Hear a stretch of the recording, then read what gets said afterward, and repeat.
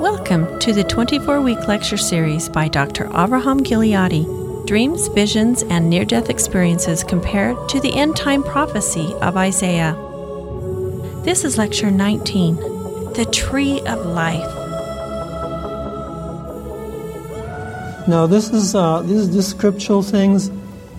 And remember that the tree of life, the whole tree of life and the creation sequence in the book of Genesis is an allegory. It's not, there may have been a literal fruit. And certainly there will be a literal fruit, and there was in the Garden of Eden, and there will be again in the millennial age. But those things are also symbolic. So if you're missing out on the symbolism of those things, then you're only getting less than half the story, because these things are acted out in specific ways, right? So the first instance of that in the scriptures is from Genesis chapter 2. Jehovah God, I think it says the Lord God in the King James. You know that if I use Jehovah, it says, that's what it says in the Hebrew. The King James says the Lord. Jehovah God planted the garden eastward in Eden. In relation to Palestine, eastward in Eden would be where? We discussed that before. It would be somewhere east from there, which would be, say, the American continent. And indeed, the prophet Joseph Smith informed us that the Garden of Eden was in the Gulf of Mexico and then was removed from the earth. And there he put the man whom he had formed. Now, he had already formed the man, and then he put him into this paradisical situation. Because we too, when we progress spiritually into the millennial age, we ourselves become Adams and Eve and inherit paradise. Adam and Eve inherited paradise the same way that we do. They have a backstory. They went through progressions to get that point, and then that became a blessing to them. The same as it becomes a blessing for us in the millennial age. God is the same yesterday, today, and forever. There's no respecter of persons. He won't do for one what he won't do for the other. So the man whom he had formed, in the book of Isaiah you have formed, molded, and created, and shaped, and so forth. That is recreation. So all creation, in fact, is recreation in Isaiah's theology. So we are constantly being recreated as we ascend the ladder spiritually. We are recreated closer to God's image and likeness until we resemble Him precisely. And we keep being recreated and formed. And each time we ascend, we're given a new name and so forth. And this guy's name, our father Adam, is earthling, because it's from the Adam is man, and Adamah is earth, and Adom is red. So this is a man who comes from the red earth. He's an earthling. So once he was created, he's created out of the ground. Out of the ground, Jehovah made to grow every tree pleasant to the eyes and good for food. The tree of life also in the midst of the garden, and the tree of knowledge of good and evil. The juxtaposition between those two trees. We'll learn a little more about the tree of life in this particular lecture. So here is the woman who's enticed by the serpent. Now, who is the serpent guy? Because he appears as a man. So, you have to start putting two and two together here. And he gives her of the fruit of the tree of life. Of good and evil. The fruit is good for food and pleasant to the eyes. A tree desirable to make one wise or smart, or to give one knowledge that they didn't have before. Not quite like that. Elsewhere we learn that it's very desirable and delicious to the taste. Well, think of the situation here. We have a man and a woman, and what is very desirable and delicious to the taste? I ask you. So think about that for a minute. And she took its fruit and ate it, and also gave it to her husband who was with her, and ate it. What does with her mean? And then Genesis 3, God said, the man has become as one of us, knowing good and evil, because their eyes were opened and they realized they were naked. Now, why would they suddenly realize that? I hope you're putting two and two together here. We can read the scriptures and talk a little bit around it, but you have to draw your own conclusions about what all of this imagery is about. The man, Adam, earthling, has become as one of us, knowing good and evil. Good, because what he inherited was the blessings of God's covenant. Evil, because he transgressed the terms of the covenant, which means that that's the specific definition of those terms in Hebrew theology. Is good as a covenant blessing, and doing evil is breaking the covenant, so you inherit the covenants, not the blessings, but the curses of the covenant. So now, lest he put forth his hand and take also the tree of life, and eat and live forever. There gives you a definition of the tree of life. So if you eat of its fruit, it promises you eternal life. Rather than let the man eat of that fruit and live forever in his sins, in his transgression, Jehovah God sent him forth from the Garden of Eden to till the ground from which he was taken. In other words, he descended from a terrestrial state to a telestial state. He had inherited, as a covenant blessing, through a previous progression, this terrestrial state. And now he was banished to a telestial state, to mortality as we are currently. And if you'll dig into the archives, into Wilford Woodruff's diary, the diary, not the biography, and you'll see the backstory of Adam and Eve, who they were, and what awaken, arise means, and how that relates to resurrection imagery and so forth. So everybody goes through the same journey to attain exaltation, including Adam and Eve.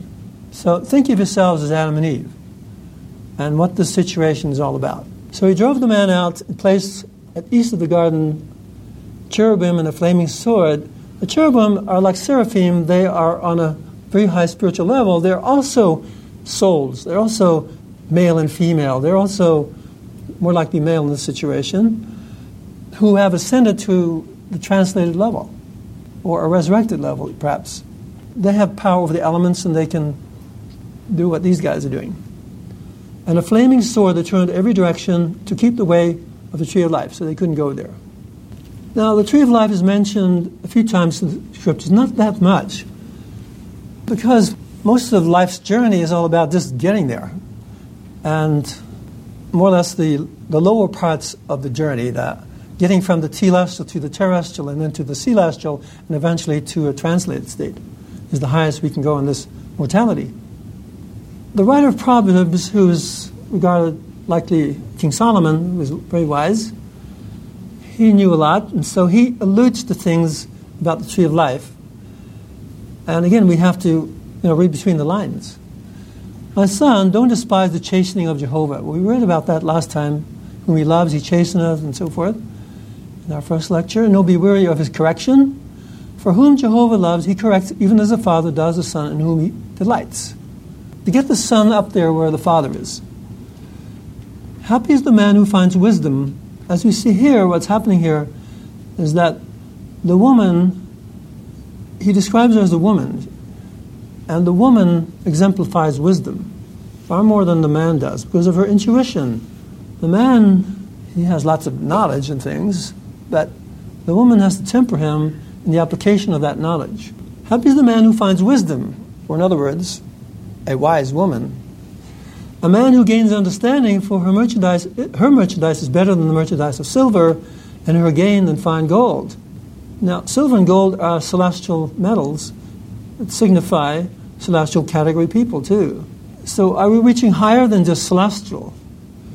She's more precious than rubies, which is also precious stones, that signify celestial categories. And all things you can desire are not to be compared to her.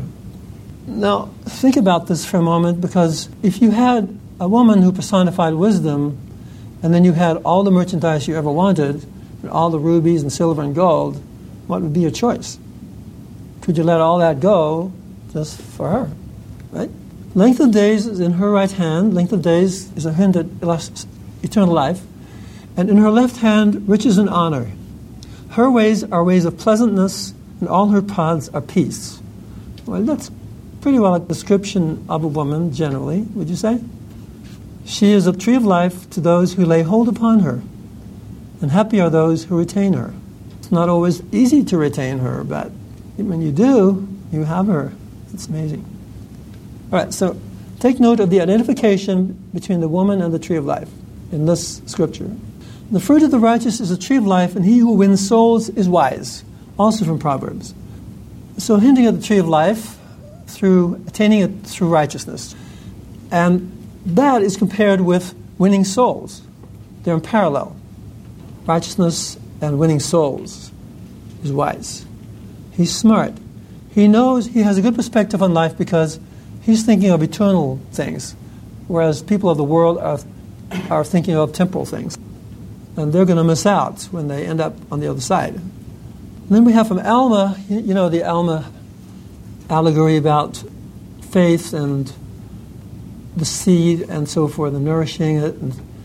Now he also hints at these kinds of things. He said, if you'll nourish the word, Now we're going to see the Word, the law, and the commandments in this lecture because they are what makes one righteous. Living by God's Word, keeping His commandments, which is the law of the covenant. Those things get us to a righteous state so we can partake of the tree of life, of the fruit of the tree of life. So you nourish the Word, nourish the tree as it begins to grow by your faith with great diligence, not just casual diligence, because it's so worth it, right? So you apply all your efforts to it. And you don't let go of that focus. You don't get diverted. I mean, we only have a short time here in mortality, so what are we doing? Getting distracted by this, that, and the other things. No, don't go there. And with patience, looking forward to the fruit thereof, with an eye of faith, right? It shall take root, and behold, it shall be a tree springing up into everlasting life. And because of your diligence and your faith and your patience with the Word, and nourishing it, that it may take root in you, so you assimilate it, it becomes part of you, it's who you are. You are faith, you are patient, you are diligent, you personify the Word of God to the degree that you live it. That it may take root in you, behold, by and by you shall pluck the fruit thereof. Not immediately. And this is a I want it now generation, right? You pay money, you get it, over the counter or wherever. And in the old days, they had to, go through all the process of getting something to the table. They had to do it all themselves. But we are so spoiled, we can get it now, and that's not how this works. By and by, you shall pluck the fruit thereof, which is most precious, which is sweet above all that is sweet, and which is white above all that is white. So this is clearly an allusion to the tree of life in Lehi's and Nephi's tree of life, visions. And pure above all that is pure, because there cannot be any impurity in it whatsoever. If you're still impure or filthy or unclean or tainted or polluted, you'll never get there. You have to get pure above all, so that you don't have any thoughts that are impure, you don't have any desires that are impure. You're totally in harmony with God's plan. It is so self-defeating to settle for these lesser things. It is so self-destructive. And when you are that pure, it totally frees you up. It doesn't tempt you anymore. All those lower things don't tempt you anymore. You're above them. It's a happy state to be in. Then you're not addicted to anything. You're not bound. You're not in a state of transgression that holds you in its grip and so forth. And ye shall feast upon this fruit even until you are filled, that you hunger not, neither shall you thirst. Now, that is the condition of translated beings. So I would say translated beings are the ones who exemplify eating this fruit, because translated beings, after that, they don't hunger anymore, they don't thirst anymore.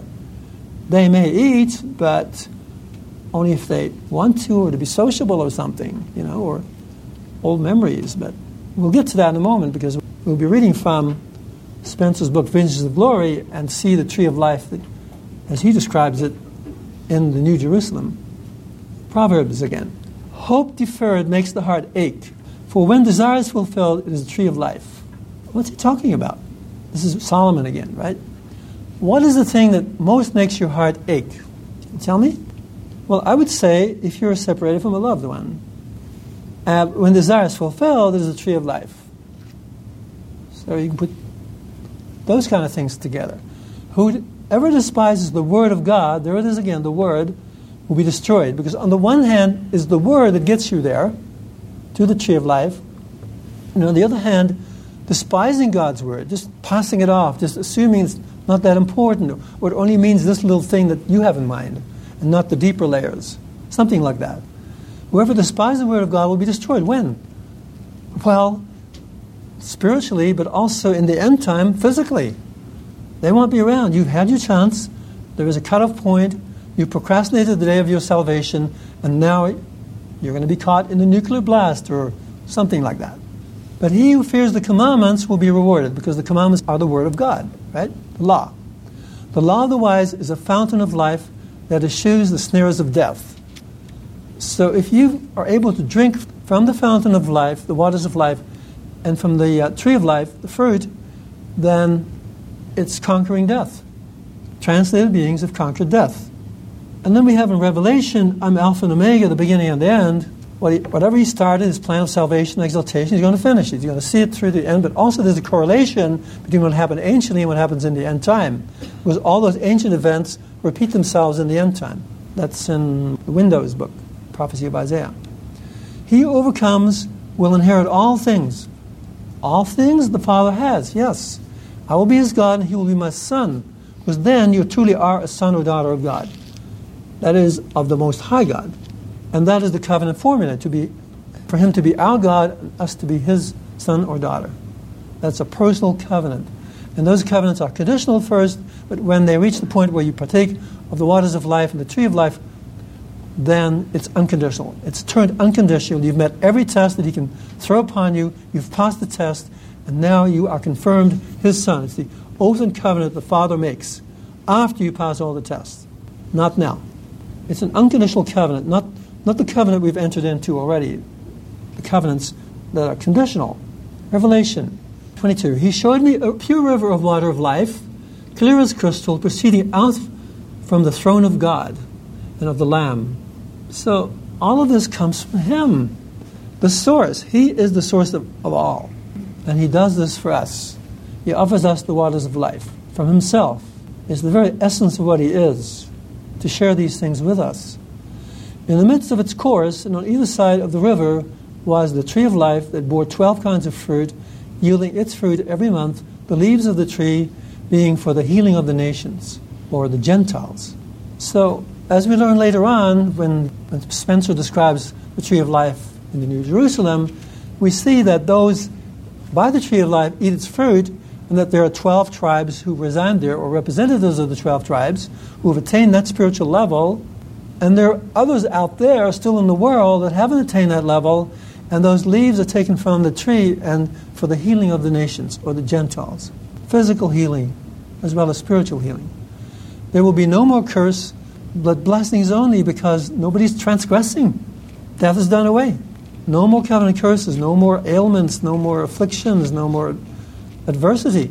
But the throne of God and of the Lamb will be in it, and his servants will serve him. What servants? Us? Could be. But there's a specific definition of servants in the Scriptures, as in the book of Isaiah, in the book of Revelation, 144,000 servants, and so forth. And next week we'll be discussing the allegory of the olive tree, so we'll learn more about who these servants are. And his servants will serve him, because in many cases his servants are prevented from serving him, or the people are not ready to receive what the servants minister to them. In that situation, in those days, everybody on that level will be receptive. And they will see his face, and his name will be on their foreheads, as the 144,000 servants of God, who see the face not only of Christ, but of the Father, because his name will be written on their foreheads. And there will be no more night. They'll need no candle, nor the light of the sun, for the Lord God gives them light, and they will reign forever and ever with him. Blessed are those who keep his commandments, that they may have a right to the tree of life and enter through the gates into the city. And that's what Spencer talks about. It's an amazing asset there in that book, Visions of Glory, to learn some of the specifics about the tree of life theme. The Spirit and the bride say, come. Do they say, go away? Of course not. They say, come. God always says, come. And let he who hears say, come back. He says, they say it to him, and he says to them. And let he who thirsts come, whoever will, let him take of the waters of life freely. Now notice the Spirit and the bride, beckoning you to the waters of life and to the tree of life. Think about that for a moment. Who is it that gives the fruit to Adam? The woman. Think of this always as man and woman who go through this together. The one not without the other. And we'll learn in a minute who the Spirit is, because it's the Spirit of Jehovah and is Jehovah. D&C 63. Unto him that keepeth my commandments, I will give the mysteries of my kingdom, and the same shall be in him a well of living water, springing up into everlasting life. Now, that's alluding to the waters of life, but there are mysteries involved, and that's what we're hinting at today, that it does come through keeping his commandments And getting to that point where, like Alma says in Alma 12:9-11, until he knows the mysteries of God, until he knows them in full. So God has the full package there for us to learn and to acquire and to assimilate through our living these things and acting them out, and then we learn. Then our eyes will be open as we live these things, because understanding only comes from doing, right? Like the Israelites said to Moses, we will do and we will hear. Or the word hear is also to understand. We will do, and with the doing comes the understanding, in other words. Whoever drinks of the water of life that I give him will never thirst, but the water that I give him will be in him, a well of water springing up into everlasting life. I think that's what Jesus said to the woman at the well, did he not? So it has to do with Christ. Yes, it comes from the throne of God and the Lamb, but this is the water that Christ gives to us. Remember that Christ is the executor of the Father's will. So everything that comes down from God to us is executed through the Son of God, the executor of the Father's will. He implements all the Father's will on the earth, and he implements it with each of us individually. He's in every single detail of our lives. So you can totally depend on him to be there, right there, for us, in any instance. And if we don't realize that, then we're just selling ourselves short. Why don't we realize that and draw on that power of God that he makes available to us, himself, in his own person? Now we come to Lehi's Tree of Life vision. It's kind of a long read. It came to pass, as Nephi speaking, while my father tarried in the wilderness. Now notice it's in the wilderness, because when you go into the wilderness, you're no longer the flesh pots of Egypt. You're no longer in the idols of Babylon. You're just separate in a clean place and up in the mountains or somewhere, and you can think. You can think without getting distracted and focus on the things of God more clearly. But he had to go into the wilderness in order to have his dream or vision. If he hadn't left Jerusalem, he would not have had this. He spake to us, saying, behold, I've dreamed a dream, or in other words, seen a vision. Well, there are dream visions, and there are dreams that are like visions, or can be, if they're a special kind. And behold, because of the thing which I have seen, I have reason to rejoice in the Lord, because of Nephi and also of Sam, for I have reason to suppose that they, and also many of their seed or offspring, will be saved. But behold, Laman and Lemuel, I fear exceedingly because of you, for behold, methought I saw in my dream a dark and dreary wilderness. Well, that's not too hard to imagine. We can compare this lone and dreary world the celestial world as a dark and dreary wilderness. Certainly some parts of it are pretty dark and pretty dreary. And it came to pass that I saw a man, he was dressed in a white robe, in other words, an angel or messenger, and he came and stood before me, and it came to pass that he spake unto me, and this is a classic pattern of visionaries.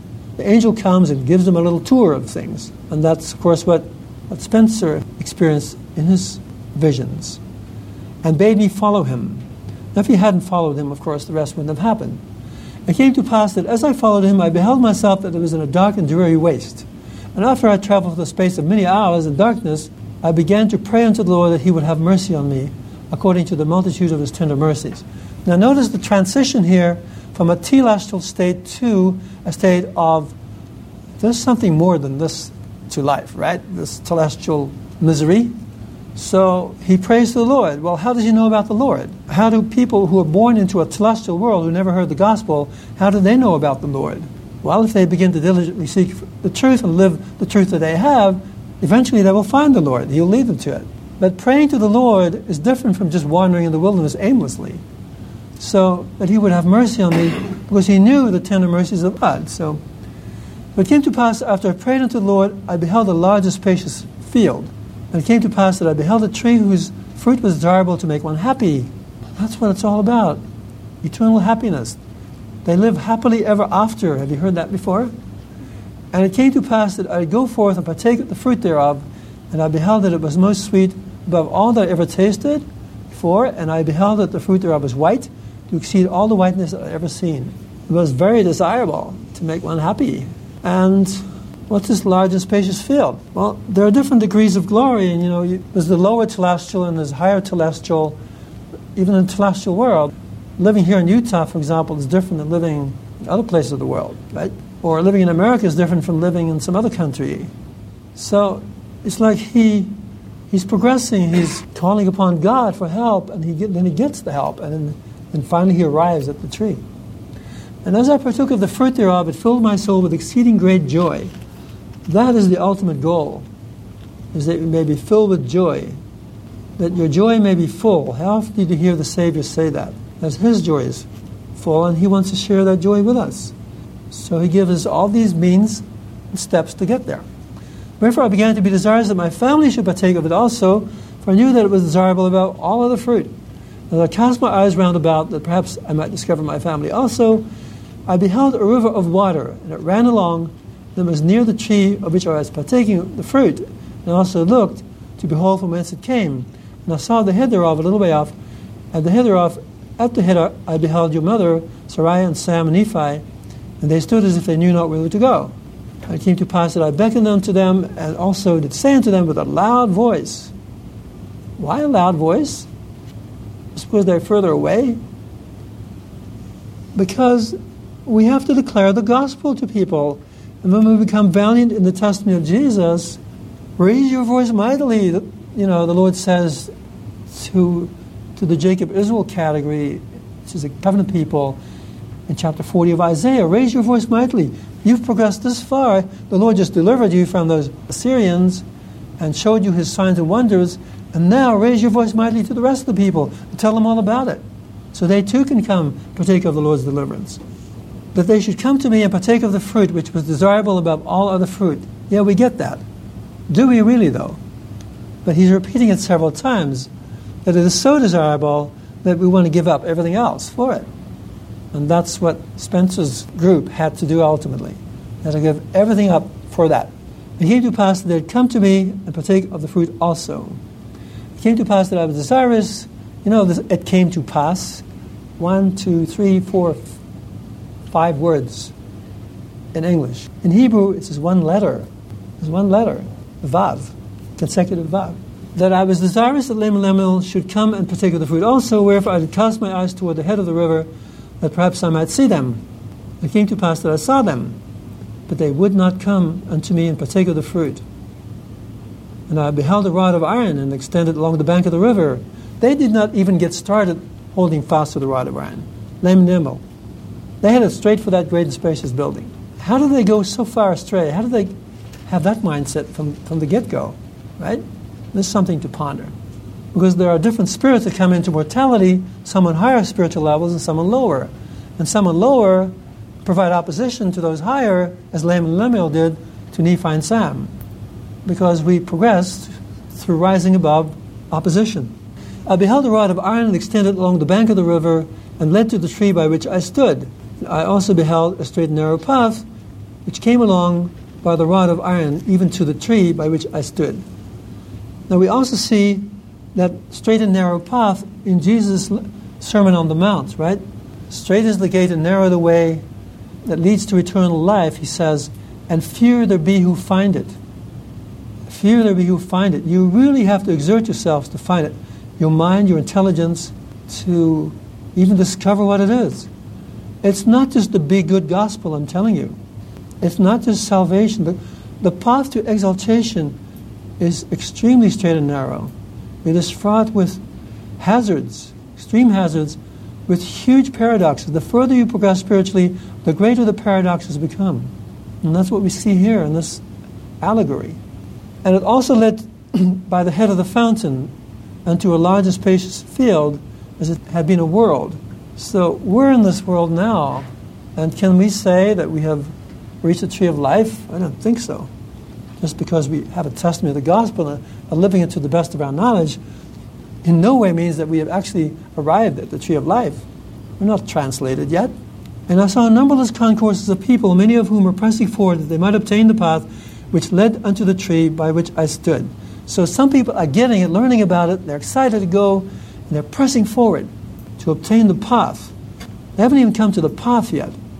And when you are baptized, right, and receive a remission of your sins, as Alma and others tell us, you're just on the path. That's just got you started on the path. After that, you have to do this, that, and the other. Keep the commandments, all the commandments, not just some of them. And some of them are hidden and are going to be revealed to you, probably personally, because Look at Nephi and others. When they reached that spiritual point on their progression, they received commandments directly from God to do things, which is part of everyone's journey, because we're all the same. We all arrived there, same path. It came to pass that they had come forth and commenced in the path of the edge of the tree, and there arose a mist of darkness, exceeding great mist of darkness. What is that? Well, you have light, which is the truth, and you have darkness, which is untruth, precepts of men, lies, false opinions, just philosophies of men, all the stuff that's out there in the world that passes for truth or something of worth. And it's just brainwashing and keeps you occupied. And that's where Satan wants you. He wants to keep you in that mist of darkness, insomuch that they who had commenced the path would lose their way. There was more untruth out there than there is light. And you can believe that's a fact. And they were lost. It came to pass that I beheld others pressing forward, and they came forth and caught hold of the rod of iron, and they did press forward through the mist of darkness, clinging to the rod of iron. So these are really good guys. You might say, Latter-day Saints. They're clinging to the rod. Clinging? You mean they're holding on so tight that they are so literalistic about everything? The letter of the law rather than the spirit? I mean, think about it. There's more going on here. Even until they had come forth and partake of the fruit of the tree. Now, were they fully prepared to partake of the fruit of the tree? That's the big question here. Did they really realize what the commandments of God were all about? And after they had partaken of the fruit of the tree, they had cast their eyes about as if they were ashamed. Now, if the fruit of the tree were just a testimony of the gospel of Jesus Christ, would you grow ashamed of that? Of course not. There's something way more going on than just having a testimony of the gospel. That's why I say the paradoxes get ever greater as you ascend, as you progress spiritually. That's what Elder Maxwell said. The further you progress spiritually, the greater the paradoxes become. And what you thought once can be totally turned around into something else once your eyes are open. You know that. And I cast my eyes round about and beheld on the other side of the river of water a great and spacious building, and it stood, as it were, in the air, high above the earth. Now, we've read some of these scriptures before in our lectures, even recently, but you get the unreality of this place, right? It was filled with people, both old and young. This is a big deception. Male and female, and their manner of dress was exceedingly fine, and they were in the attitude of mocking and pointing their fingers toward those who had come at and were partaking of the fruit. Because to those people in that building, what the people were doing, eating the fruit of the tree, was ridiculous. And they felt justified in pointing the finger. And some of them were likely people who had strayed, ended up in the great and spacious building, and were of the self-righteous kind.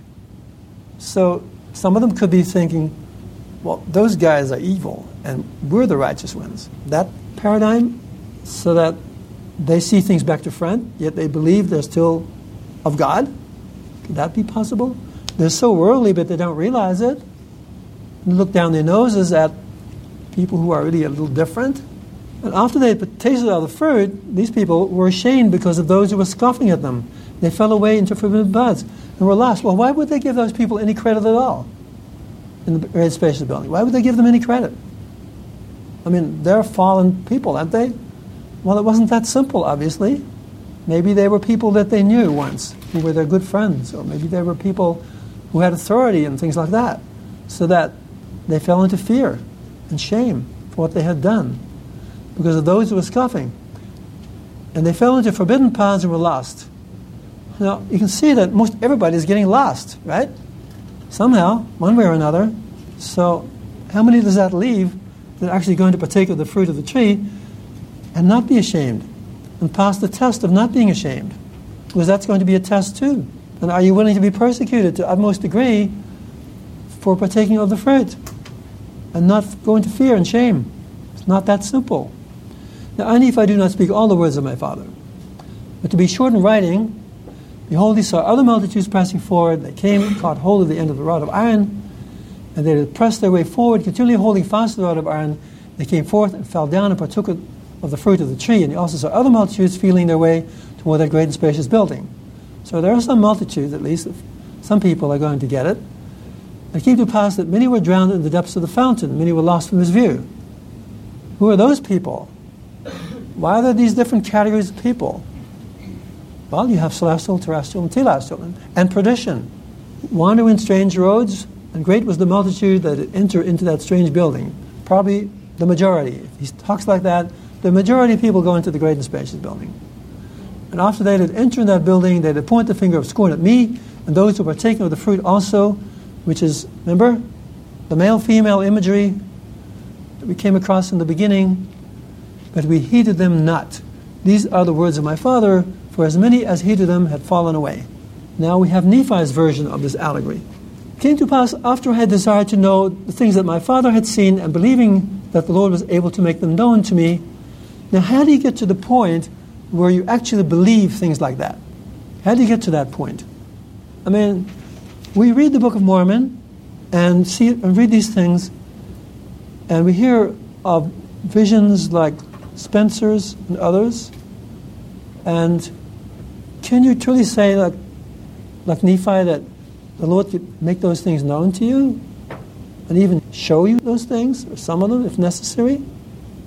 Maybe in the case of Spencer's visions, it's not necessary that you have the exact replicate of his visions, but there are enough visions and dreams of people out there right now that people are having in the world that keep confirming what he sees and verifying it and testifying, providing other witnesses of it, and he can make it known to you personally by the power of the Holy Spirit. So he sat pondering in his heart, caught away in the Spirit of the Lord. So he himself, why is he having the replicate vision? Because in the testimony of two witnesses in the Book of Mormon, so it's important that it's there in the Book of Mormon, not just one person's vision. He's caught away in the Spirit of the Lord, likely as Lehi was, into an exceedingly high mountain. In other words, out of this celestial realm, which I had never before seen, upon which I had never before set my foot. And the Spirit said to me, behold, what this are. There's the Spirit. Who is this, or what is this Spirit? The Holy Spirit? Speaking in our ear? Read on, because it says who it is. Behold, what desirest thou? And I said, I desire to behold the things which my Father saw. And the Spirit said to me, believest thou that thy Father saw the tree of which he spoke? Yes. I know, thou knowest that I believe all the words of my Father. And when he had spoken these words, the Spirit cried with a loud voice, saying, Hosanna to the Lord, the Most High God, for he is the God over all the earth, even above all. Now, the Most High God is the Father, okay? And then who is the Spirit?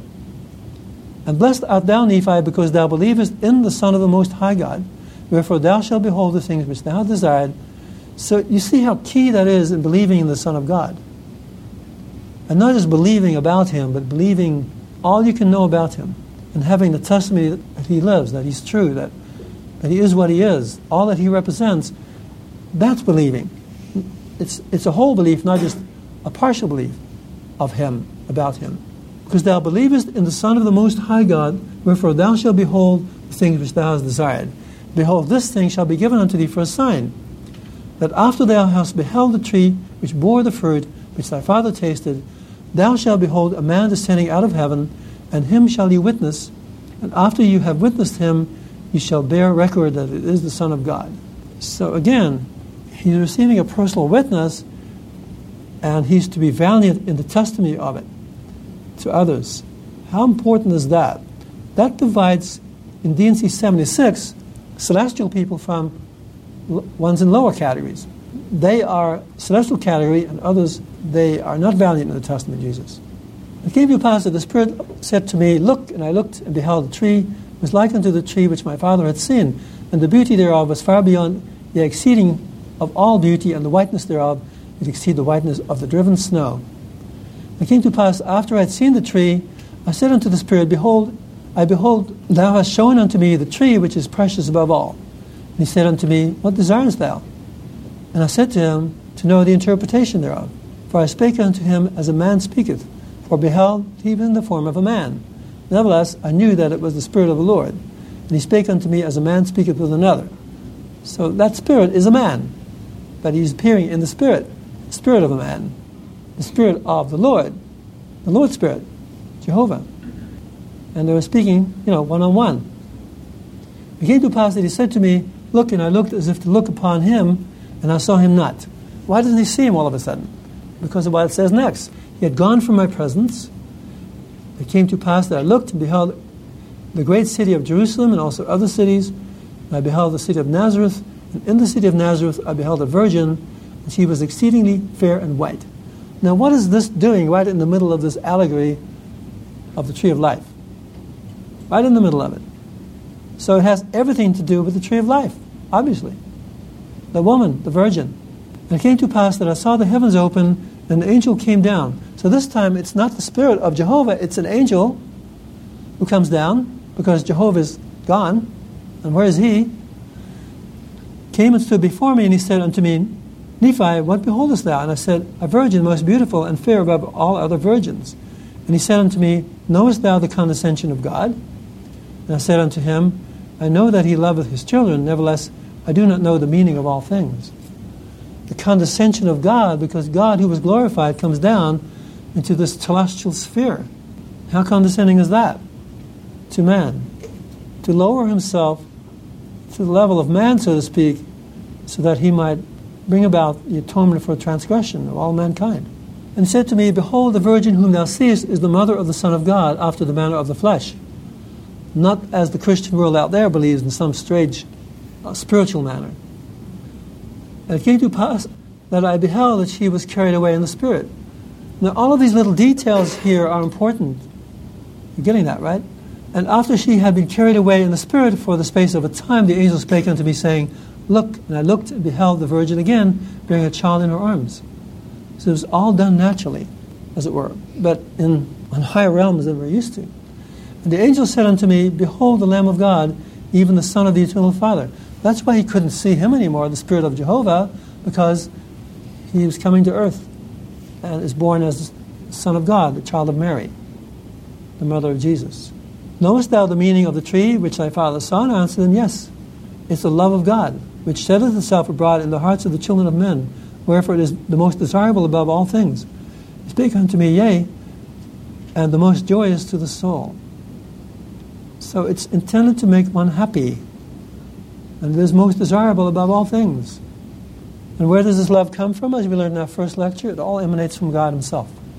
It's shedding his love abroad in the form of grace, in the form of tangible, loving feelings and desire to love others and loving them. It's charity. If you're deprived of it, you're nothing. So we need to nurture the love and become perfect in love, as well as perfect in faith, which we learned in the first two lectures. Now, there was a comment made about the first two lectures, I'm thinking about it, that they were not like the other lectures that we had in the past about the end time. Fine. But if you're going to survive into the end time, you're going to have to prepare spiritually as well as know about some of these sensational kinds of things, right? More sensational-like things.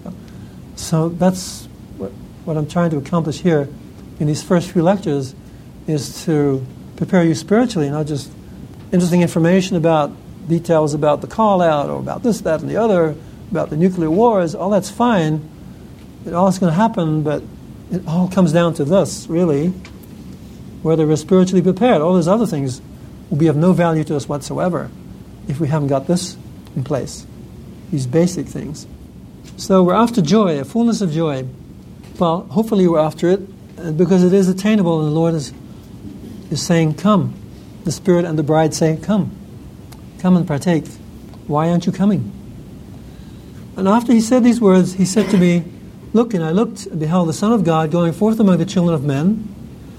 And I saw many fall down at his feet and worship him, because they recognized him and who he was, as Jehovah. It came to pass that I beheld that the rod of iron, which my father had seen, was the word of God, which led to the fountain of living waters, or to the tree of life, which waters are a representation of the love of God. And I also beheld that the tree of life was a representation of the love of God. And the angel said unto me again, look and behold the condescension of God. And I looked and beheld the Redeemer of the world, of whom my father had spoken. And I also beheld the prophet who should prepare the way before him. Now, a little later on in this lecture, we're going to see that these things repeat themselves in the end time. Before the tree of life is established on the earth, there's going to be a replay of some of these events, where some of these past types and shadows come together. And the Lamb of God went forth and was baptized of him. And after he was baptized, I beheld the heavens open, and the Holy Ghost came down out of heaven and abode upon him in the form of a dove. And I beheld that he went forth ministering unto the people in power and great glory, and the multitudes were gathered together to hear him, and I beheld that they cast him out from among them, and I also beheld 12 others following him. Now notice the reaction to Christ, who represents the love of God, who represents the waters of life. Notice the reaction you have. On the one hand, those who come and partake, on the other, those who despise and hate him. And that's going to play itself out in the end time, big time. And I also beheld the 12 others followed, and it came to pass that they were carried away in the Spirit from before my face, and I saw them not. It came to pass that the angel spake unto me again, saying, Look, and I looked, beheld the heavens opened again, and I saw angels ascending upon the children of men, and they did minister unto them. So, why were they carried away in the Spirit, and then he didn't see them? And then the next thing it says is, and angels came down. Is there a connection between those two things? And remember those people who were caught up to Enoch's Zion? And the people of Melchizedek, I think it was? And they were caught up with the Zion, celestial Zion, and the next thing it says, and then he saw angels coming down and ministering to the children of men. Do you think there's a connection there between those two things? And he spake unto me again, saying, Look, and I looked, and beheld the Lamb of God going forth among the children of men, and I beheld multitudes of people who were sick, afflicted with all manner of diseases, with devils, unclean spirits, all those things we can't talk about today. And the angel spake and showed me all those things to me, and they were healed by the power of the Lamb, and the devils and the unclean spirits were cast out. How do you do that, by the way? How do you cast out devils? You say, Get you hence, Satan? There's a little more to it than that. You can also be kind, right? In a kinder way. Now, some will want to tolerate kindness, but yeah, then you could probably come out. But you also have to have power over them. You have to know you have power over them. Otherwise, you're just wasting your breath in some of them. And some will not be cast out except by prayer and fasting. Remember that in the New Testament? It came to pass that the angel spake to me again, saying, Look, and I looked and beheld the Lamb of God, and he was taken by the people, the Son of the everlasting God, who was judge of the world. And I saw him bear record. And I, Nephi, saw that he was lifted up upon the cross and slain for the sins of the world. So all of this has to do with the tree of life, the one who prepares the way for the coming of the Lord, the woman who gives birth to him, his 12 apostles who fulfill their role and then move on to the next phase. And after he was slain, I saw multitudes of the earth, and they were gathered together to fight against the apostles of the Lamb. Which apostles? Because those ones left, but this is an end-time scenario. Well, actually you have it, as you'll see in a little while, you have it in the Nephite history as well. You have it repeated there. But basically, the great destruction, when the whore Babylon fights against the 12 apostles of the Lamb, it's an end-time scenario. And who are the 12 apostles of the Lamb? Is it the current 12 apostles that we have today? It doesn't say that. They might be. It could be. But it'll certainly be 12 who are 12 at that time. For thus were the 12 called by the angel of the Lord, and the multitude of the earth was gathered together, and I beheld that they were in a large spacious building, like unto the building which my father saw, and the angel of the Lord spake to me again, saying, Behold the world and the wisdom thereof. So the world has its wisdom. You see it everywhere. You see it in the media, you see it on the internet, you see it in the schools, you see it in the universities. The world and its wisdom is everywhere, indoctrinating us, brainwashing us. So be careful of this worldly wisdom, in case you might find yourself in that great and spacious building if you adhere to those things, believe them. Behold the house of Israel, because it says that, the house of Israel has gathered together to fight against the 12 apostles of the Lamb. Not just the Gentiles or the heathen, but God's covenant people. So they got it wrong. How did they buy into getting it wrong? In the end time. And it came to pass that I saw and bear record that the great and spacious building was the pride of the world, and it fell. This is like Babylon falls. Babylon is the equivalent of the great and spacious building. It has everything you want. All the pleasures of life, but it's all immoral, all impure, all unclean, all under condemnation. And it fell, and the fall thereof was exceeding great. When Babylon the great has fallen, the fall thereof is exceeding great in the end time, before the coming of the Lord. And the angel of the Lord spake unto me again, saying, Thus shall be the destruction of all nations, kindreds, tongues, and people that fight against the 12 apostles of the Lamb in the end time. We'll just read John 19. Now, I think of the cross of Jesus. Who was standing there was his mother's sister, Mary, the wife of Cleophas, and Mary Magdalene, the three Marys. And when Jesus saw his mother and the disciple whom he loved standing there, he said to his mother, "Woman, behold your son." And then he said to the disciple, "Behold your mother." And from that hour, the disciple took her as his own. So there again, you have what Nephi saw in his vision, where Mary, the mother of Jesus, gave birth to him, and he was slain and nailed upon a cross. And here it is. The cross is like a tree of life here. This is the condescension of God. This is the love of God that sheds itself abroad in the hearts of the children of men. This is the enactment of it. And who's there? John the Revelator, a translated being. Jesus' mother Mary, whom the Catholic Church says was assumed into heaven, also translated. And her sister married the wife of Cleophas, and Mary Magdalene. Now, whether Mary Magdalene was translated or not, I do not know. But who are these people? These people who are at this symbolic tree of life. The wood, he was nailed to the cross, which is like a tree. He's nailed to the tree.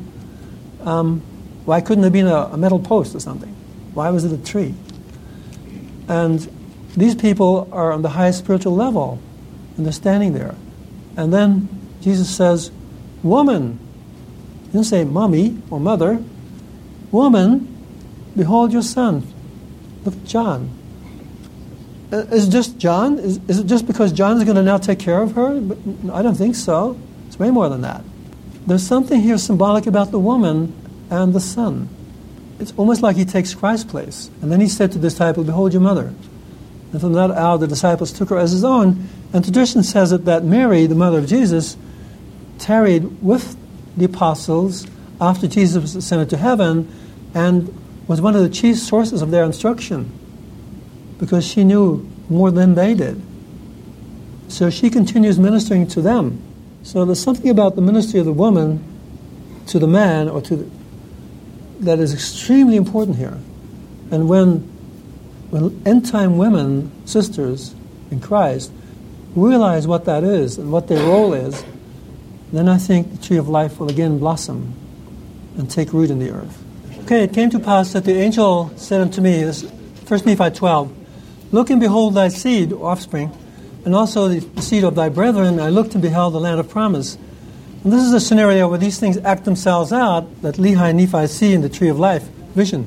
"And I beheld multitudes of people, even as it were in number as many as the sands of the sea. It came to pass that I beheld multitudes gathered together to battle, one against the other. And I beheld wars and rumors of wars, and great slaughters with the sword among my people. And it came to pass that I beheld many generations pass away after the manner of wars and contentions in the land. And I beheld many cities, yea, even that I did not number them." So this must be a wonderful, fulfillment, how a man is hinting at the idea of posterity as numerous as the sands of the sea, which were the blessing, the covenant blessings of the covenant of Abraham. And here Lehi and Nephi are receiving those covenant blessings. But then, a tragedy strikes. Not everything goes well. "It came to pass that I saw a mist of darkness on the face of the land of promise, and lightnings and thunderings and earthquakes and all manner of tumultuous noises. And I saw that the earth and the rocks, that they rent. I saw mountains tumbling to pieces. I saw the plains of the earth, that they were broken up. I saw many cities that were sunk, and many that they were burned with fire. And I saw many that had tumbled to the earth because of the quakings thereof.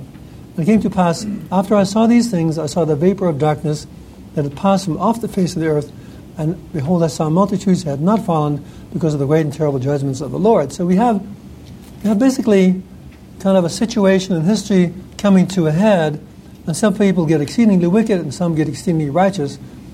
And those righteous are the ones who survive into their golden age, into the Nephite golden age, which begins with the coming of the Lord to the Nephites.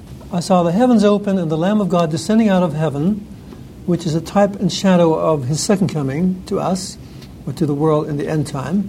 "And he came down and showed himself unto them, and I also saw and bear record that the Holy Ghost fell upon 12 others, and they were ordained of God and chosen. And the angel spake unto me, saying, Behold the 12 disciples of the Lamb, who are chosen to minister to thy seed. He said unto me, Thou rememberest the 12 apostles of the Lamb. Behold, they are they who shall judge the 12 tribes of Israel. Wherefore the 12 ministers of thy seed shall be judged of them, for ye are the house of Israel, and these 12 ministers whom thou beholdest shall judge thy seed. And behold, they are righteous forever, for because of their faith in the Lamb of God, their garments are made white in his blood. Now, of course, there are also the 10 tribes. In Eastern Europe, there's records of 12 disciples there, and Jesus appearing to the 10 tribes. And then, of course, we have the Gentiles. So we basically have different categories of people, all of whom have appointed to them apostles or ministers or disciples of God, 12 in number. And the angel said unto me, Look, and I looked and beheld 3 generations pass away in righteousness. So at least there's some good news in this whole story. Not to mention the individuals all throughout Nephite history and Lamanite history who loved the Lord, kept his commandments, and likely were translated, because you go down to Central America and they're finding empty tombs, with all the paraphernalia of bodies, as in Palenque, that iconic place that you see in, tourist pictures of Central America. There are graves there, they're open, they're cut into the limestone. There's paraphernalia of body, but no body. Most people were resurrected, and they must have been righteous people. Their garments were white, even like unto the Lamb of God. So we become like him in our purity, in our sanctification, in our righteousness, so that we resemble him, so that even as you can't tell the difference between the Father and the Son, physically, so to speak, so eventually you'll see no difference between us and the Savior when you reach that degree of righteousness. And Nephi also saw many of the 4th generation who passed away in righteousness. It came to pass that I saw the multitudes of the earth gathered together, and the angel said to me, Behold thy seed, and also the seed of thy brethren. It came to pass that I looked and beheld the people of my seed gathered together in multitudes against the seed of my brethren, and they were gathered together to battle. And the angel spake unto me, saying, Behold the fountain of filthy water which thy father saw, even the river of which he spake, and the depths thereof are the depths of hell. So what category of people do you think that is? Well, compared to the other categories of people that we saw with Babylon, the next lowest category is really perdition. So likely this is a perdition category. The people become murderers and have had the truth and fall into evil, wickedness. And the mists of darkness are the temptations of the devil, which is a different category. People are lost, but they're not necessarily perdition, which blindeth the eyes and hardens the hearts of the children of men. So often people don't know that they're being tempted of the devil. They think that these thoughts are their own thoughts, that the devil has put into their minds.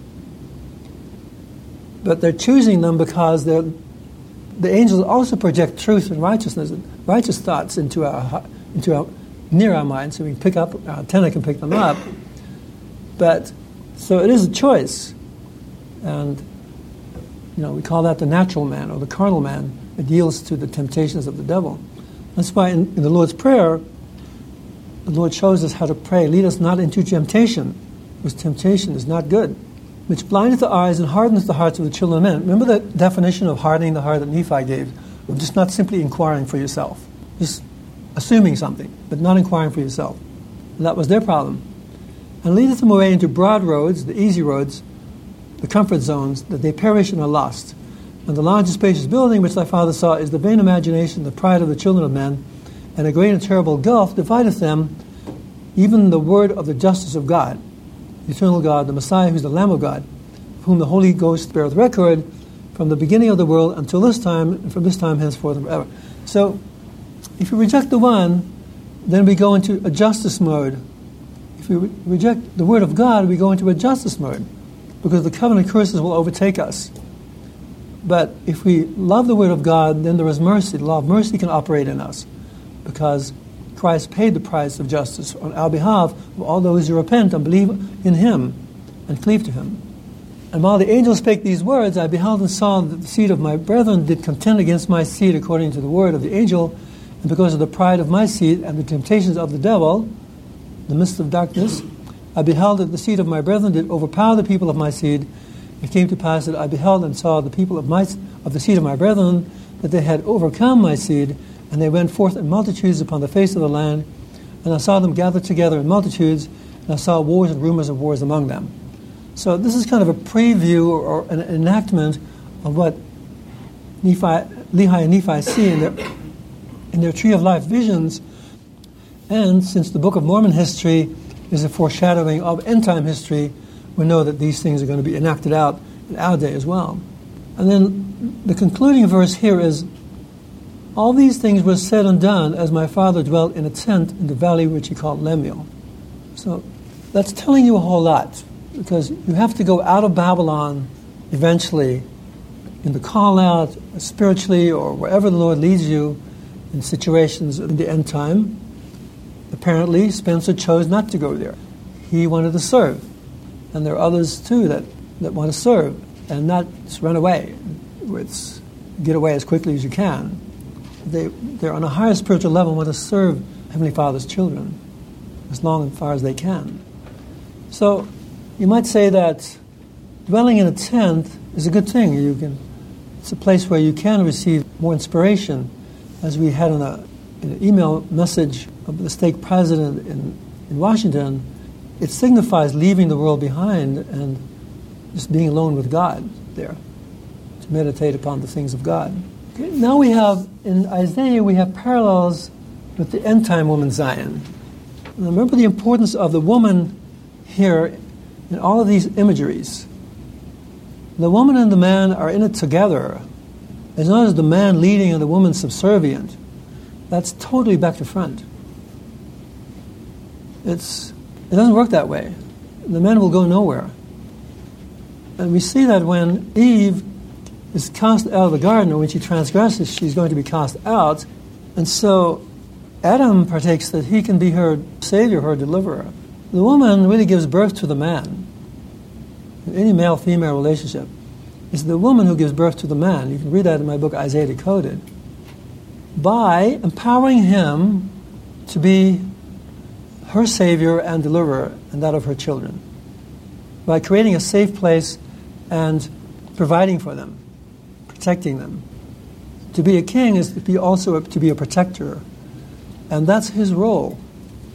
But without her empowering him to do that, he's just all alone. He doesn't have any role.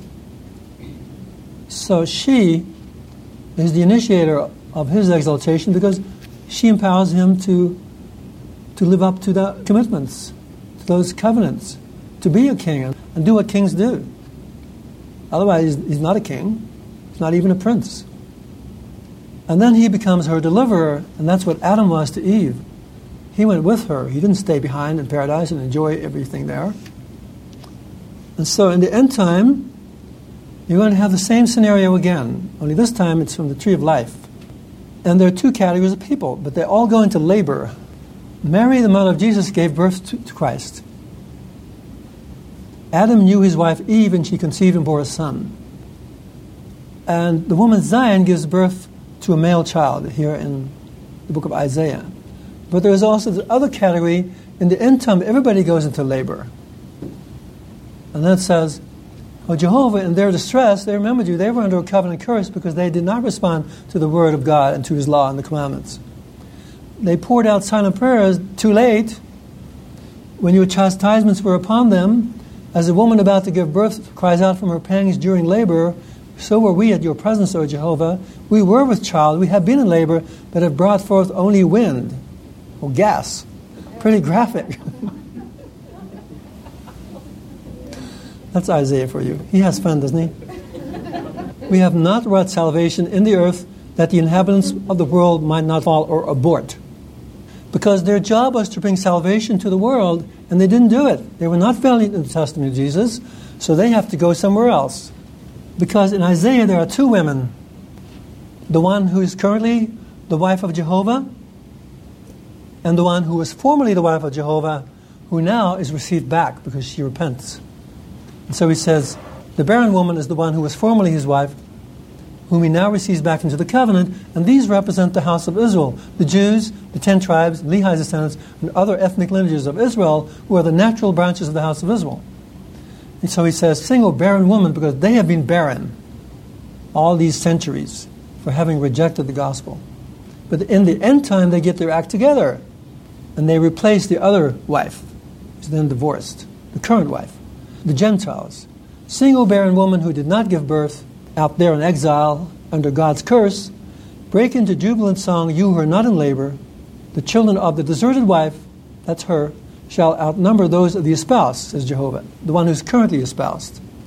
who's proving unfaithful and untrue to the Lord, as Isaiah also graphically shows. She's consorting with other consorts. But there are those who are part of Zion. Before she's in labor, she gives birth.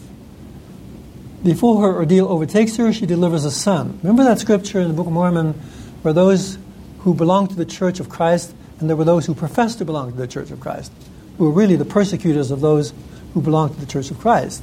So you have these two factions. The ones who become Zion, or help establish Zion among the house of Israel, and then the ones who were people of the Lord, and then they just lost it. They were in the spacious building, or they were groping along the rod, and they became ashamed after partaking of the fruit or something. The mist of darkness overcame them. We really are living in hairy times, guys, and this is telling you so much, and how the majority of people are just not going to get there. Before she's in labor, she gives birth. Before her ordeal overtakes her, she delivers a son or a male child. Who has heard the like or seen such things? Can the earth labor by the day and the nation be born at once? So once the son is born, then the nation of Israel is born. We covered that in a previous lecture, previous series. Because the servant who's born, and he prepares the way for the coming of the Lord among the house of Israel. The house of Israel that now converts and becomes a new nation of God's people called Zion. And when that Zion is established, then the Lord can come in the second coming. For as soon as she was in labor, Zion gave birth to her children. Shall I bring to a crisis and not bring on birth, says Jehovah, when it is I who caused the birth, shall I hinder it? Why does he say that? Because some people are trying to hinder it. In the name of God, they're trying to hinder it at that point in time. And he's saying, no, I did this. This is my work. This is my baby. You are my people. But there's going to be opposition from those who are not of the church of God, but they were the persecutors. That's all through Isaiah. Rejoice with Jerusalem and be glad for her, all who love her, who some don't love her. Rejoice in her celebration, all who mourn for her. From now on, nurse contentedly at her consoling breasts. Draw at your pleasure from the abundance of her bosom. And this kind of imagery of birth and marriage is so prevalent in the book of Isaiah. And then from the book of Revelation, we have this also, which we also covered in the previous, but here it's in connection with things in the end time repeating themselves in connection with the tree of life. The role of the woman giving birth, as Mary gave birth to Christ. There appeared a great wonder in heaven, a woman clothed with the sun and the moon under her feet. This is the woman Zion, with a crown of 12 stars on her head. So this is the people who are reaching Zion. Being with child, she cried out, travailing in birth, and pain to be delivered. It's called the birth pangs of the Messiah. It's a time period before the coming of the Lord when everybody goes into labor. Even Babylon goes into labor, but doesn't bring forth anything. So she brings forth the deliverer. And the deliverer is like the latter-day Enoch, who establishes the Zion. And there was another wonder in heaven, a great red dragon with 7 heads and 10 horns and 7 crowns on his heads. And we'll talk about him in a future time. And his tail is identified as Satan, but the dragon is also the Pharaoh, king of Egypt. So we'll cover that a little later. His tail drew a third of the stars of heaven and cast them to the earth. Well, we know that was kind of the war in heaven when a third of the host of heaven fell to earth. But they actually come to earth. All of them come to earth. And the dragon stood before the woman who was ready to be delivered in order to devour her child as soon as it was born. She brought forth a male child who was to rule all nations with a rod of iron. That's not what Christ does, but that's the one who prepares the way, because he also participates in the wars, or leads the wars against the Antichrist forces of the end time, where the armies of God's people, like the armies of the Nephites or the stripling warriors, where they go forth and defend God's people against the armies of tyranny in the end time. And her child was caught up to God and to his throne, as the 3 Nephites were caught up to God's throne, and other translated beings, where they were empowered and translated, and then could come back down to earth, as he does. After he's marred, he's translated and then healed, and then he comes to earth and empowered to fulfill his earthly mission.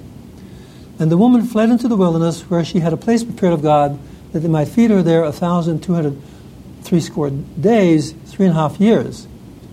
So this is what's identified with the call-out, right? The woman Zion, or the elect of God, go into the wilderness to places that are prepared, where they're safe, protected, in the day of God's judgment upon the earth.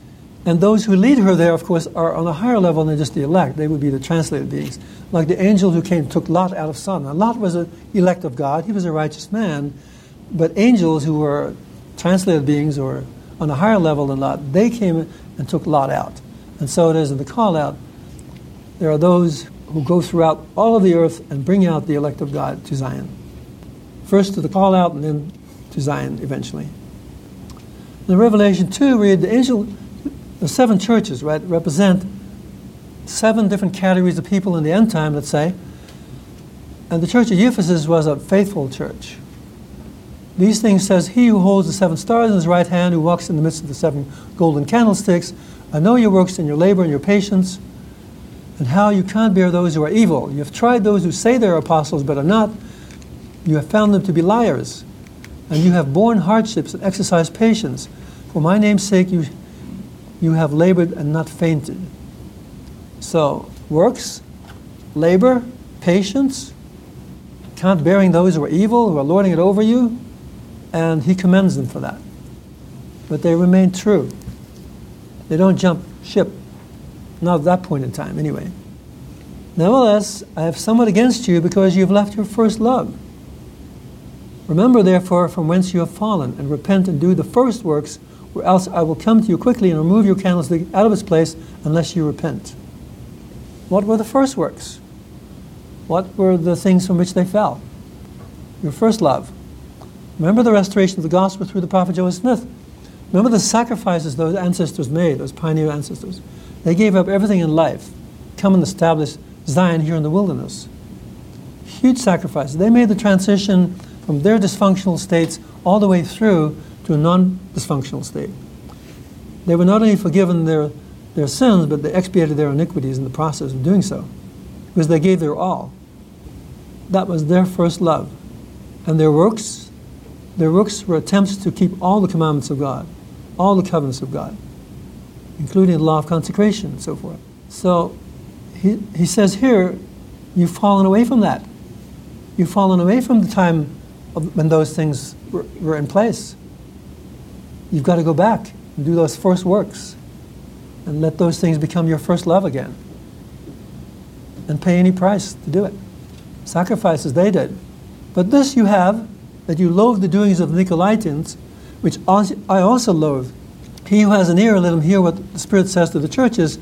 To he who overcomes, I will give to eat of the tree of life that is in the midst of the paradise of God. So really that's where it's at. That's where it has to go. But we have to overcome all the evil of the world currently. As it progresses in its evil, we have to overcome that in order to get there. And what was the doings of the acts of the Nicolaitans? What was that all about? Well, they were described as those like the prophet Balaam, who prophesied for money. They were handsomely paid, and the Lord loathes those things because his apostles were sent out without personal script. And so we have in Acts where Paul says, I know this, that after my departing, savage wolves will come among you, not sparing the flock, some arising even from among you, distorting the truth in order to entice the disciples to follow them, not the truth. And that was things that he spoke about the church at Ephesus. And now from Visions of Glory, we have this description by Spencer of the Tree of Life in the New Jerusalem. During the construction of the temple in the New Jerusalem, we had uncovered a natural spring. When we consulted the plans, it was actually marked on the drawings along with designs for tapping the water that flowed from it. When the temple was completed, the water flowed from under the temple and out into a beautiful fountain we called the Fountain of Living Waters, just outside of the temple. Near the fountain, a large and magnificent tree stood, which we called the Tree of Life. It had not grown there, but had been transplanted fully grown from a terrestrial sphere. Such a tree had never grown on earth before. Not on this earth, because paradise was not on this earth. Adam and Eve's paradise was not. If it was on this earth, it was taken from it. But likely, it was a terrestrial sphere from which Adam fell to a telestial earth, and that the actual terrestrial area was not on the earth itself, if this is true. But if paradise was in the Gulf of Mexico, then it may have been just kind of a secluded area that wasn't on a terrestrial earth. Never was. Could not be. We just observed it there one day, like all the other living things in Zion. We understood its complete history and everything else about it, because the moment they saw it, they understood it. It's like Nephi, when he sees the tree of life, he knows that it's the love of God. He begins to realize and feel what it is. In that state of vision, those things just come to you. And so it does here. Until being transplanted into Zion, it had long been a feature of Enoch's city. The tree bore 12 kinds of fruit representing the 12 tribes of Israel. Each type of fruit had a unique healing and sanctifying property, which we used in ways I no longer remember. I do remember looking at the tree for many hours, wondering and marveling that such a perfect living thing could now be on the earth. But remember that the tree is also symbolic of something. It's not just the tree. Even the leaves had healing power. If a leaf or fruit was plucked from the tree, it almost immediately grew back. Taking a single leaf and placing it in the soil in another place caused the ground to heal, caused vegetation to grow, and the area to begin to change into the millennial format, as he calls it. One of the great purposes of the leaves of the tree was to heal the water from the resulting contamination of war and radiation. Just before and after the coming of the Lord, we took many leaves to far-flung cities of Zion to begin their transformation into the millennial form, and eventually carried them into all the world. The millennial form is really the terrestrial glory here. Eating fruit from the tree instantly changed one into the terrestrial or millennial format. We did not guard the tree because no unworthy person could enter Zion or in any way approach the temple and the tree of life unworthily. Those whose eyes were opened so that they could see the things of God and angels saw mighty angels guarding the tree of life, just as the Father had commanded in the Garden of Eden. So here we have kind of a reenactment of the Garden of Eden situation. We have people inheriting paradise, in the end time, which tells you something about Adam and Eve, that they must have gone through similar situations to attain paradise as they did. The tree glowed with the glory of Jesus Christ both night and day. It was stunningly beautiful, much more perfect than any tree previously upon the earth. The water from the fountain flowed around the tree, and by doing so, obtained the living properties of the tree. The water was thus healed of its celestial condition, became terrestrial in nature. We built an open aqueduct to take the water down the center of every street in Zion so that every person could freely partake. The channel was slightly raised and built a beautifully carved stone overlaid with gold. We built smaller streams to take the water into gardens and orchards on the far side of the city. When the streams of water reached the edge of Zion, they went underground to nourish the land, because those people outside the city were not worthy to partake of these things. But they nevertheless changed the earth from below. The water was very different than normal water. It was more clear and delicious and had a reflective property that caused it to scintillate in the sun. At night, it sparkled and glowed. People who've had near-death experiences go on the other side and see fountains of water, and they're sparkling and they're singing, and there are many colors that we don't have on this earth. At night, it sparkled and glowed. Our prophets read the prophecies to us regarding this spring of water, of which a fragment is found in the last chapter of the Bible, book of Revelation. A similar stream was eventually found in Old Jerusalem. God had provided these waters by his power for the perfecting of Zion during the millennium. So we have another scenario like this going on among the Jews in Old Jerusalem when it is transformed into Zion. We found out very soon that rubbing a little of it on a wound would heal it in just a few minutes. Drinking it once healed any illness you had. Drinking it several times healed any disease and started to change you. Drinking it for about a week permanently changed you into the millennial condition, or a terrestrial state, which was a change similar to translation, but without the spiritual gifts. So you could be a terrestrial person, but not yet be translated. Because a translated state is power over the elements. It's the level of the three Nephites, John the Revelator, Alma the Younger, Moses and Elijah, and Enoch, and so forth. So you can have a terrestrial glory in your body, but not the spiritual gift of those people who ascended further and higher than you did. You became impervious. From then on, your body never aged. You became impervious to sickness or disease. Injuries healed very rapidly. In time, people became impervious to injury and pain. People who were old gradually grew younger looking, and young people stopped aging at about age 30. It was all extremely thrilling and humbling to discover. We partook freely and rejoiced and gave all the glory to Jesus Christ, because it all emanated from him. Then we have a last section on the marriage supper of the Lamb, and how does that tie into all of this? Because it's all this male-female imagery that has all kinds of relevance. You have to read between the lines and make your own connections. The Lord gives you a lot of imagery and allegories for you to search and live the things that you know, and then your understanding can go deeper, and you can unlayer the deeper layers. Scriptures are so layered, it's not just given to us on a platter. A voice came from the throne from the book of Revelation, saying, "Praise our God, all you his servants, and you who fear him, both small and great." And I heard, as it were, the sound of a great multitude, as the sound of many waters, and the sound of mighty thundering, saying, "Hallelujah." Actually, it's hallelujah. Hallelujah, which means, hallelujah means to praise, collective praise. Speaking to a group of people, hallelujah, praise, plural, Yah, Jehovah, short for Jehovah. Praise Jehovah. Hallelujah, for the Lord God omnipotent reigns. Let us be glad and rejoice and ascribe honor to him, for the marriage of the Lamb has come, and his wife has made herself ready. There it is, again, Lamb and his wife. And to her was granted that she should be attired in fine linen, clean and white. For the fine linen is the righteousness of the saints. And he said to me, "Write, blessed are those who are called to the marriage supper of the Lamb." And he said to me, "These are true sayings from God." Well, what is this marriage supper of the Lamb? I mean, is it just his marriage, or is it other people's marriage, or who's there? 144,000 maybe? Are they alone? Just guys and not their brides? I mean, ask questions like that and get answered. You have that also in Isaiah. In this mountain, that is Zion, or the New Jerusalem, will Jehovah of hosts prepare a sumptuous feast for all peoples, a feast of unleavened cakes, succulent and delectable, of matured wines, well refined. In this mountain he will destroy the veil that veils all peoples, the shroud that shrouds all nations, by abolishing death forever. That is the shroud and the veil. When there is no death, there's no veil.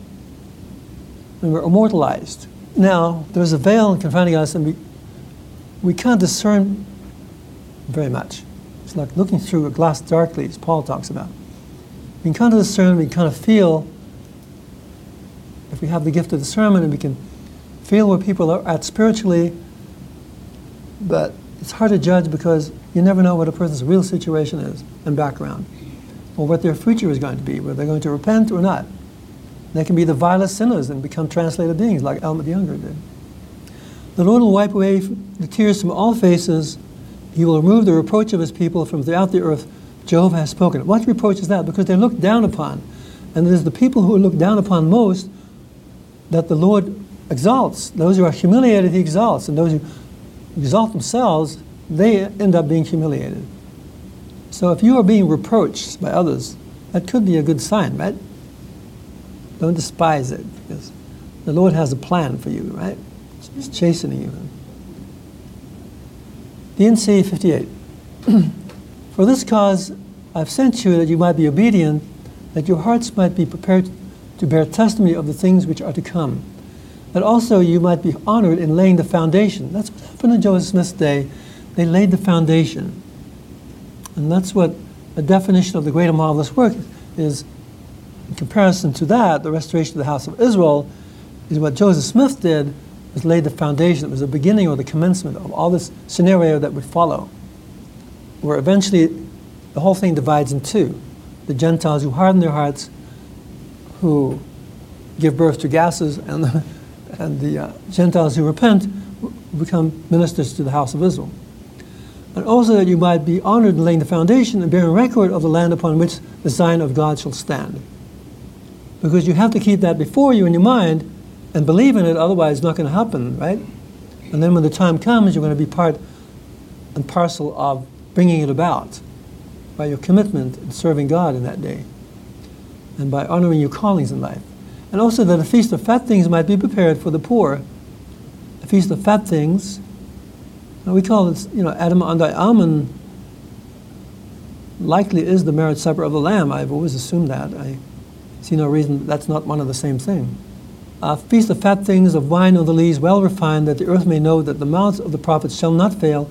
A supper of the house of the Lord, well prepared, unto which all nations shall be invited. Aha.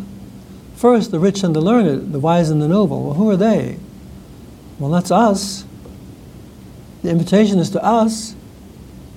Are we rich and learned? Sure. We think we're learned and wise. And after that cometh the day of my power, which is the day of judgment upon the whole earth. When that division comes about and when that reversal of circumstances happens between the poor and the rich and so forth, between the house of Israel and the Gentiles, as we learn next week, when the natural branches are grafted back into their own olive tree, and then they bear fruit, which also ties into the tree of life. After that cometh the day of my power, and then shall the poor, the lame, and the blind, and the deaf come into the marriage of the Lamb and partake of the supper of the Lord, prepared for the great day to come. Then will the kingdom of heaven be compared to 10 virgins who took their lamps and went forth to meet the bridegroom. Well, who do they marry? I mean, what are 10 virgins doing? 5 of them were wise, 5 foolish. And you see the division. Those who were foolish took their lamps but took no oil with them. The wise took oil in their vessels along with their lamps. They were into preparation. Like Isaiah says, they shall eat the fruits of their own labors in that day. Not feed off somebody else's labors, like, the Hollywood version of the 3 little pigs, kind of thing. Where the wise pig feeds all the others. No, he doesn't. Not in the true version, not here. But the wise took oil in their lamps with their vessels along with their lamps, and while the bridegroom tarried, they all slumbered and slept. They all slept and slumbered. That's what we're doing today, sleeping and slumbering. And at midnight, when you least expect it, you want to keep on sleeping, a cry went forth. See, the bridegroom comes. Go out and meet him. Who raises that cry, by the way? Do you know? The servant, of course, and the 144,000 servants. The angels who were sent forth out into the world. Go out and meet him. Then all those, where? In Zion. Then all those virgins arose and trimmed their lamps. And the foolish said to the wise, give us of your oil, for our lamps have gone out. But the wise answered, not so, in case there won't be enough for us and for you. Instead, go to those who sell and buy for yourselves. Now, that doesn't mean to say that you don't share, but buying for yourself is not just the Holy Spirit, because you can't buy the Holy Spirit, right? So there's different levels of interpretation here. And Isaiah says, they shall eat the fruits of their own labors. I mean, if they bought something, they would have bought preparedness items like food and clothing, and like the prophets told us in the past to do. And while they went to buy, they're trying to get their act together still at the last minute, then it's too late. They procrastinated the day of their salvation. The bridegroom came, and those who were ready went with him to the marriage, and the door was shut. And afterwards the other virgins came also and said, Lord, Lord, open to us. But he answered and said, of a truth, or verily, I say unto you, I don't know you. Or you don't know me. To not know is to not just know not about him, but to know him personally. Because by then you have to know him personally. You have to be the elect of God to go into that marriage supper of the Lamb. It's also a covenant term that means that you have a covenant with the Lord. Adam knew his wife Eve, and she conceived and bore a son. It's a vassal king knows his emperor. And if you speak to the Lord through the veil, eventually he'll manifest himself to you, right? If you live worthily of it. Watch therefore, for you know not the day nor the hour in which the Son of Man comes. Son of Man, because who's the man there? Heavenly Father, right? Exalted man. D&C 45. In that day, when I shall come in my glory, shall the parable be fulfilled which I spake concerning the 10 virgins, for they that are wise and have received the truth, and have taken the Holy Spirit for their guide, and have not been deceived. So those are the two options. Either to have the Holy Spirit for your guide, or to be deceived. And who is deceived? Anybody below the celestial kingdom, because if it were possible, even the elect would be deceived, as Jesus said, which means that they cannot be deceived, or they would not be the elect, right? So D&C 76 talks about the terrestrial people being deceived by the craftiness of men. So only the elect in this situation, who cannot be deceived, who've been guided by the Holy Spirit into all truths, that they've figured out all the lies, all the precepts of men, all the popular stuff that's not true, and all the indoctrinations that they have to unlearn, and eventually get it right. They're the ones he knows. They're the ones he welcomes into the marriage of the Lamb. Verily I say unto you, they shall not be hewn down and cast into the fire, like these other guys, but shall abide the day, that is, live on into the millennium. And the earth shall be given unto them for an inheritance, and they shall multiply and wax strong, and their children shall grow up without sin unto salvation, for the Lord shall be in their midst, and his glory shall be upon them, and he will be their king and their lawgiver. And there's an interesting dynamic, because the whole thing changes then from commandments and regulations and rules and precepts to just knowing, living in love and in faith with God. It's a whole different dynamic than we experience today. We don't need people to tell us or to correct us or anything. We all know. Then shall you be a crown of glory in the hand of Jehovah, a royal diadem in the palm of our God. You shall no more be called the forsaken one, nor your land referred to as desolate. You shall be known as her in whom I delight, and your land considered espoused. For Jehovah shall delight in you, and your land shall be espoused. As a young man weds a virgin, so shall your sons wed you. So there's more to this marriage supper of the Lamb than appears, right? For as the bridegroom rejoices over the bride, so shall your God rejoice over you. Yes, there is the collective woman Zion, but she also represents individual sisters or individual women, mothers, and wives, spouses. All have to perform in this situation, otherwise nothing will happen. The women are the great initiators. It's just like Eve giving the fruit to Adam. And when women learn their role, watch out, because then Zion will form.